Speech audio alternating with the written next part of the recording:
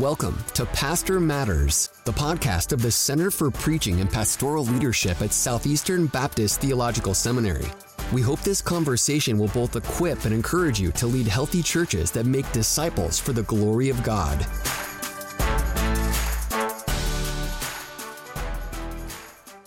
Hi, I'm Brennan Ward. We want to thank you for listening to another episode of Pastor Matters. Today, I will be joined by Greg Gilbert to talk about pastors and the gospel. Greg Gilbert is the senior pastor of Third Avenue Baptist Church in Louisville, Kentucky. He has authored several books, including What is the Gospel?, Who is Jesus?, and Assured, Discover Grace, Let Go of Guilt, and Rest in Your Salvation. This episode was recorded over Zoom, so the quality may be a little different from what you're used to, but it will in no way impact the conversation. So sit back, relax, and enjoy another episode of Pastor Matters. Greg, thank you so much, brother, for just taking time out just to have this conversation today on pastors and the gospel. I'm really looking forward to our discussion. Yeah, me too, Brandon. Thanks for having me. It's good to be here with you. So in 2010, you wrote a book entitled What is the Gospel for 9 Marks. I just wanted to ask, first off, just what was that process like? And what made you want to tackle that question?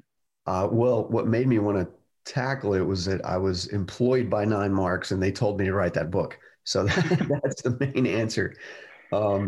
They were, the 9 Marks had hatched this idea that they've since carried out over the years of writing one book basically on each one of the 9 marks. And so they decided to do the first one on the gospel and ask me to do it. I think it's the 4th mark or something like that. But at any rate, I was already doing some research on a larger project that I wanted to do. I didn't know if it was going to turn into a book at the time. I was just a young guy.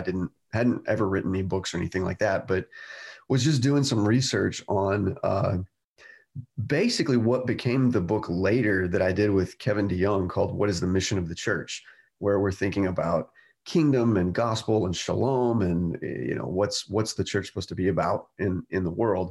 And one of the things that I had realized was that the question, what's the gospel, is a huge question in determining the answer to the question, what's the mission of the church? And that among evangelicals, there just didn't seem to be a whole lot of agreement on the question to begin with, right? What's the gospel? So I started looking at blogs and books and this and that, and it just became really clear really fast that if you ask 100 evangelicals the question, what's the gospel, you're going to get 60 or 70 different answers.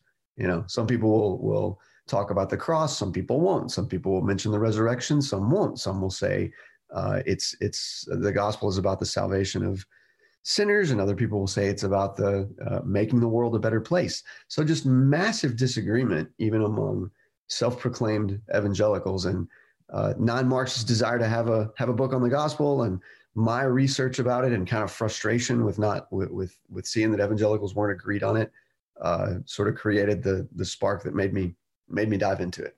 Well, it really is an excellent resource. Just the other day, I saw a pastor share a story, kind of like what you're sharing, about how he interacted with an individual who identified as a Christian and claimed to be, a member of a church where they were regularly attending.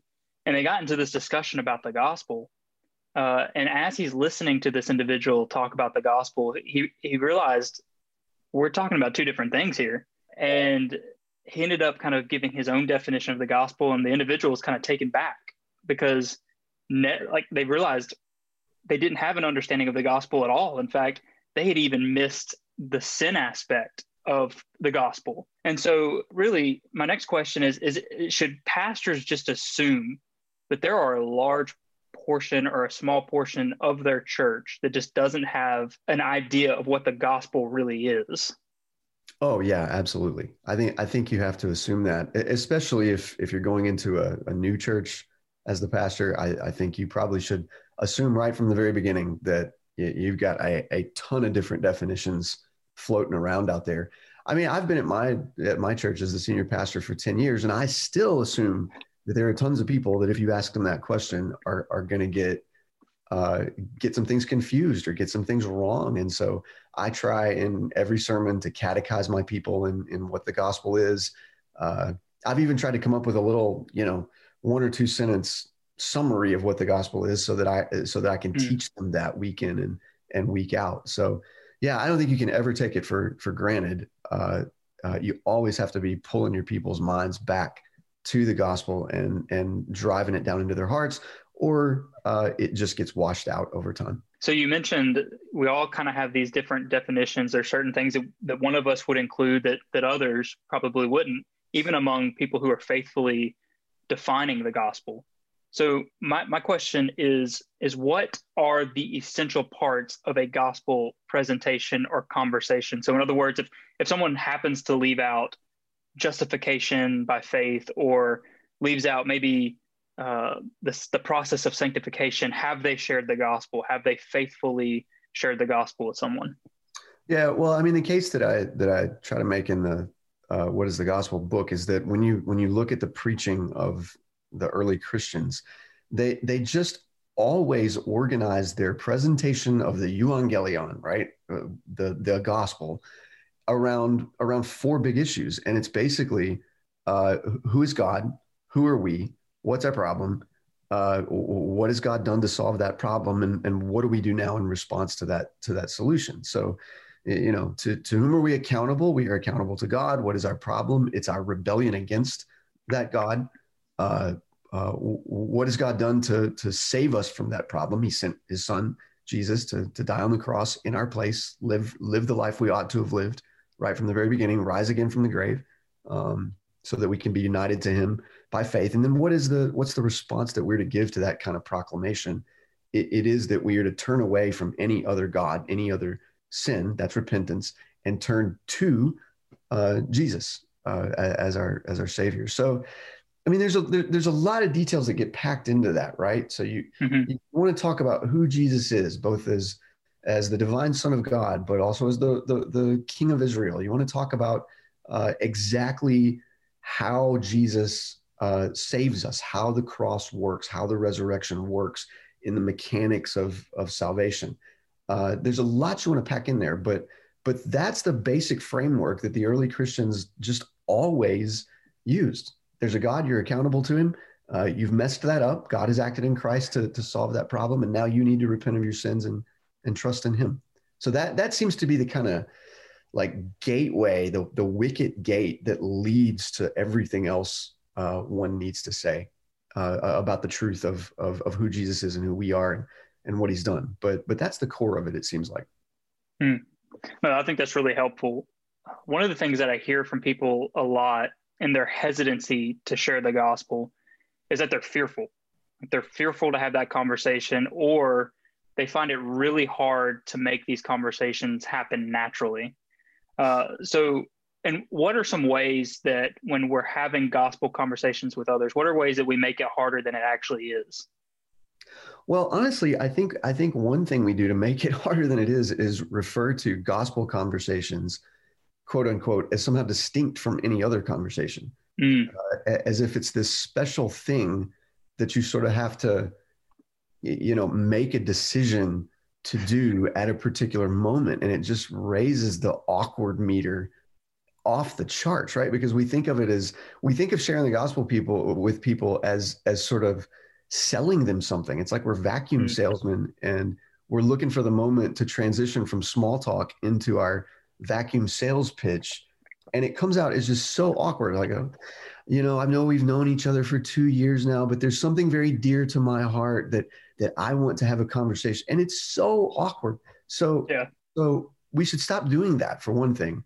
And just like from minute one, anytime we're starting a new job or sitting next to somebody on a plane or ordering a hamburger or whatever, it ought to just be a normal kind of thing that I'm a Christian, therefore I talk about Jesus, right? So I often talk about it as just, flopping God out onto the table like a stinky fish.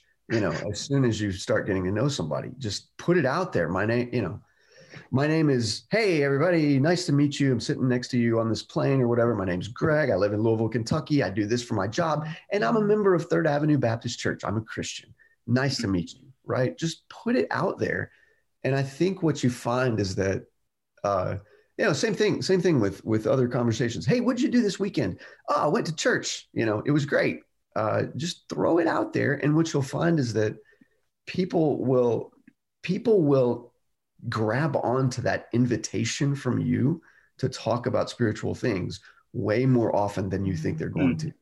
Some people will be put off by it, but that's them, right? That's on them. But more people than you think will take the invitation and jump on it. Oh, you're a member of a church, oh, you're a pastor. Oh, talk to me about that. It works a lot more than you think it's going to.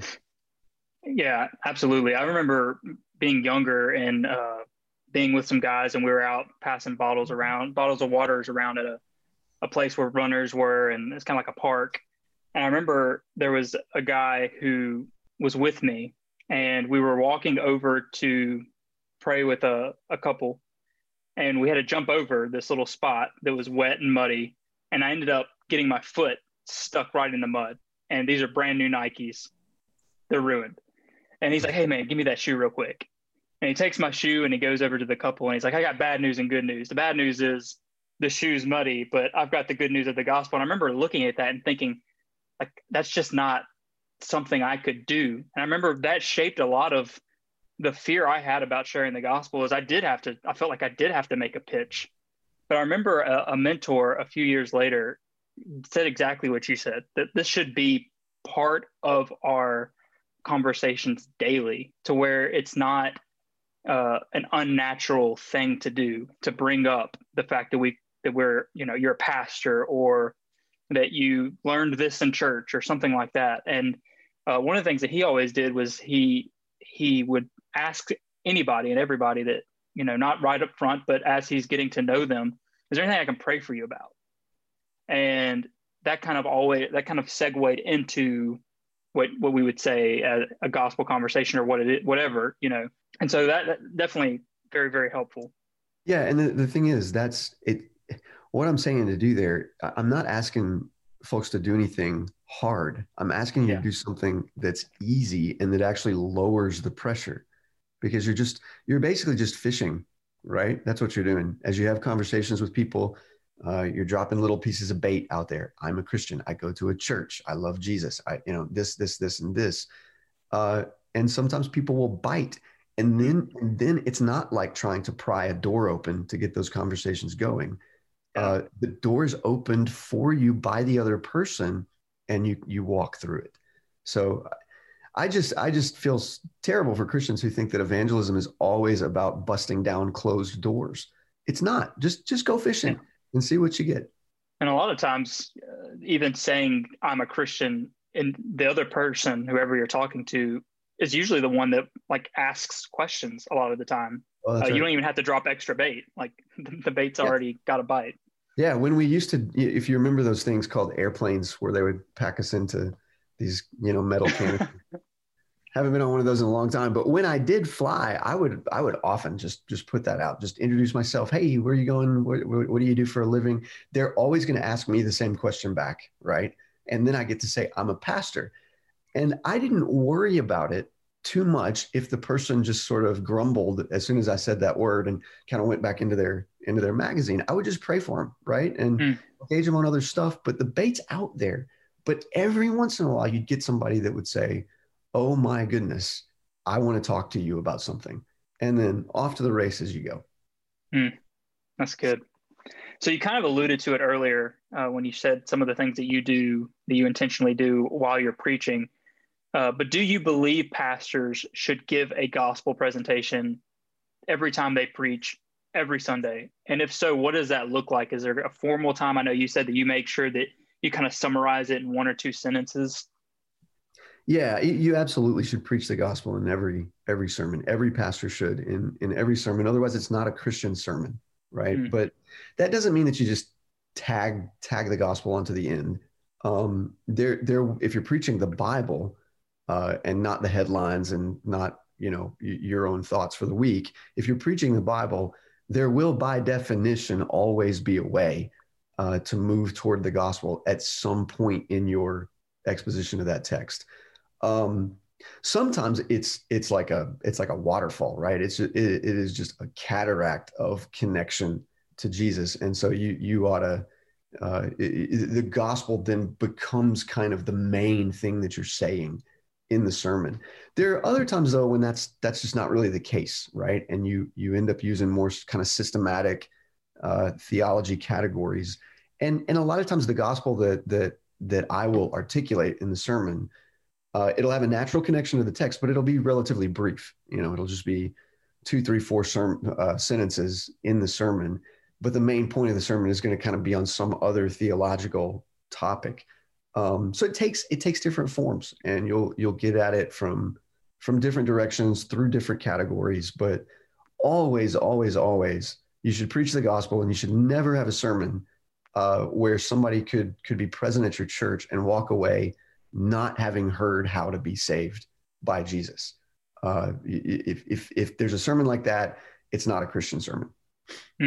So is that how you would define gospel-centered preaching? Gospel-centered preaching. Well, I mean, that's not the phrase I use to describe what I do. It's just expositional preaching. And I think, sort of a la Luke 24, by definition, expositional preaching is going to center on the gospel over time. It doesn't mean that every sermon says the same thing, right?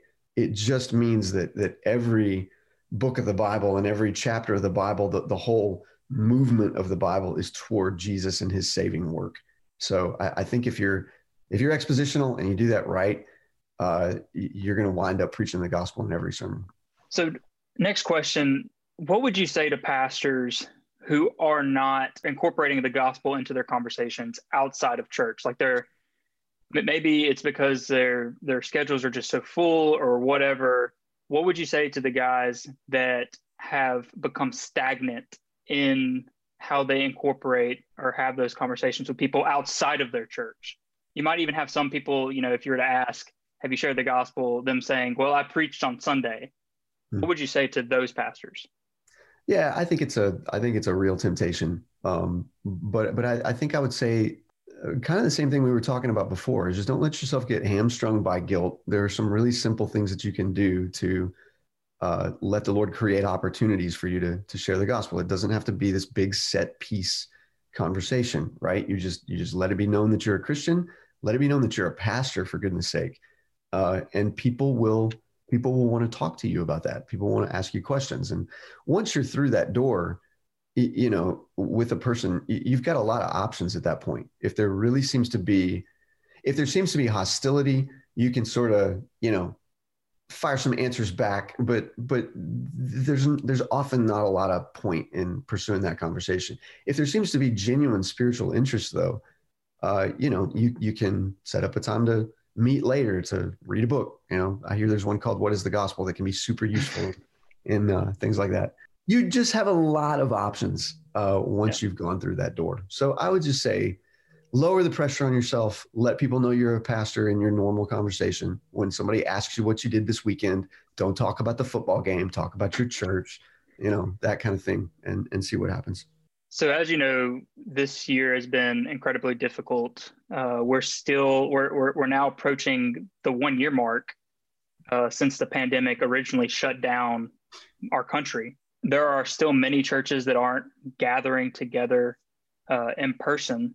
And once we get through this season of COVID, it's probably safe to assume people are going to be somewhat hesitant to return to any sense of normal. There might be fears about getting close to people again or being around larger crowds. And even outside the pandemic, we're coming out of a very divisive election season. There's still a lot of tension around that.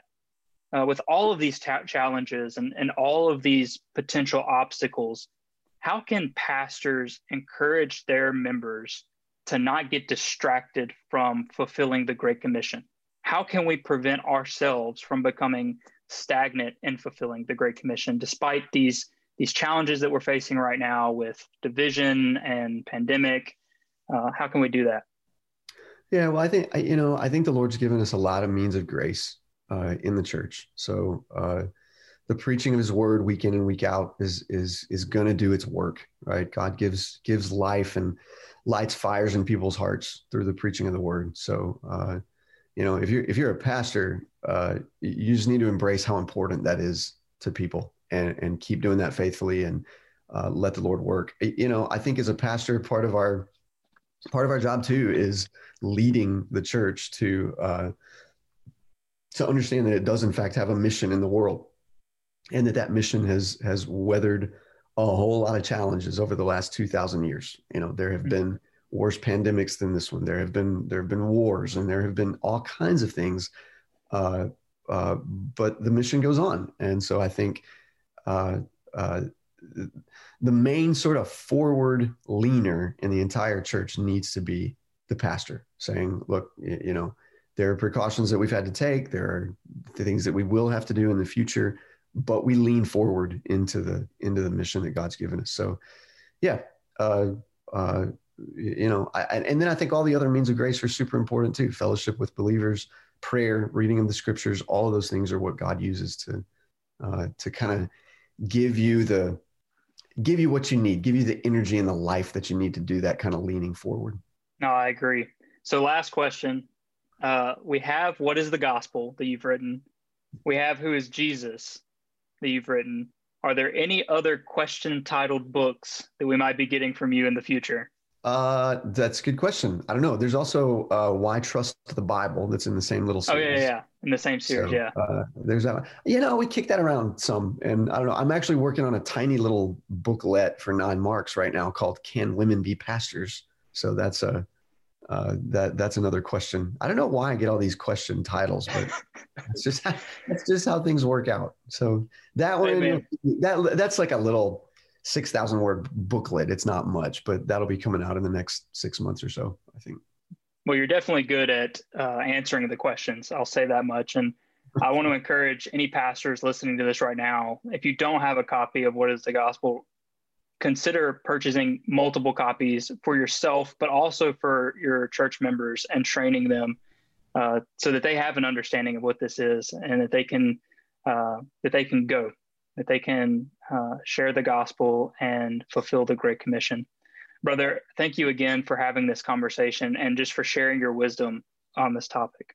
Yeah, you're welcome. It's really good to talk with you and get to know you a little bit, even over a podcast. We want to thank you for listening to another episode of Pastor Matters. It is our mission at the Center for Preaching and Pastoral Leadership to equip and encourage pastors, and I hope we've done that today in our conversation.